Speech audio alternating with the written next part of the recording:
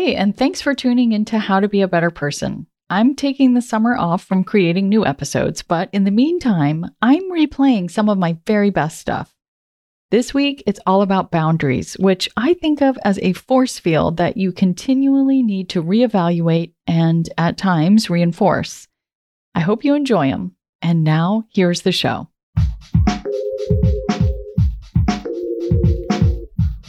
What if you could become a better person, not by working harder, but by taking one small step a day?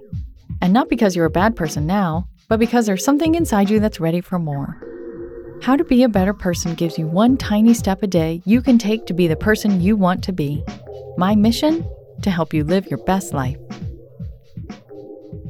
Hi, this is Kate, and you're listening to the How to Be a Better Person podcast, where it is Boundaries Week. Hooray for boundaries! We're talking about boundaries this week because they are an integral part of being a happy, healthy, and whole person. If you've got good boundaries, you're less likely to get drawn into situations that fuel resentment, anger, and even burnout. Today's big idea is that there are two types of boundaries, and we tend to only think about one of the two types. They are incoming boundaries and outgoing boundaries. Let's start with the incoming boundaries, which is the type that most people think about when they think about boundaries. Incoming boundaries establish guidelines for how others can treat you.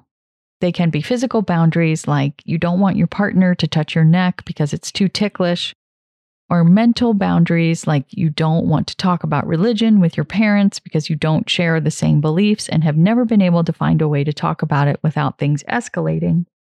Or emotional boundaries, where you don't allow someone you're in a relationship with to take their bad mood out on you. These are important boundaries to have without a doubt. But the other, perhaps less well-known type of boundary is outgoing boundaries, and these apply to you and your actions and interactions. A great example occurred to me when I was listening to Glennon Doyle's podcast, We Can Do Hard Things. It's the episode where she interviewed her sister about how she managed to maintain a relationship with Glennon, even when Glennon was in a destructive mode due to alcoholism. And her sister said her approach was to not do anything to try and get Glennon into recovery, but to maintain strong boundaries. Because she knew that there was nothing that she could do, she said, nothing I could do, think, say, or pray that would get Glennon to change. So by having those strong boundaries where Glennon's sister said, I am not going to rush to the fire like a moth to a flame, and interacting with Glennon less, even in a time of obvious need, the sister wasn't in close enough proximity for their relationship to be impaired. That is an amazing example of an outgoing boundary. So, if you're a parent, an outgoing boundary you might set could be that you're no longer going to do certain things for your kids. Maybe you'll decide to let them have little failures so that they can learn how to pick themselves up. So that's not you telling them how to act, that's you deciding what you're not going to do. In a friend relationship, an outgoing boundary might mean not taking a friend's call who only ever wants to complain, and you always end up feeling afterward like you need to take a shower. I can't tell you what your outgoing boundary should be. These are just a couple of examples. Yours should both reflect your values and honor your personal experience. If there's something you do that makes you feel icky or churned up after, that's a great indication that it's time to draw a boundary for yourself of what you will and will not do or expose yourself to. Just one caveat, and that is that boundaries of either type may make you, unpopular might be too strong a word, but they can be a little bit of an eyebrow raiser for some people. If you're working on a group project and you're the only person to say, I can't work over the weekend, you might get some cross-eyed looks. But you are also likely to be inspiring someone else to set a boundary for themselves too.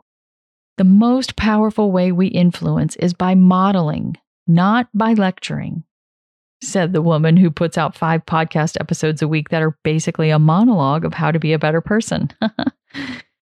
Your tiny assignment is to think about if there are any boundaries around your own behavior that you might need to set. Perhaps something you might benefit from doing less of. Or it could be a mental boundary of a line of thought you're no longer willing to entertain.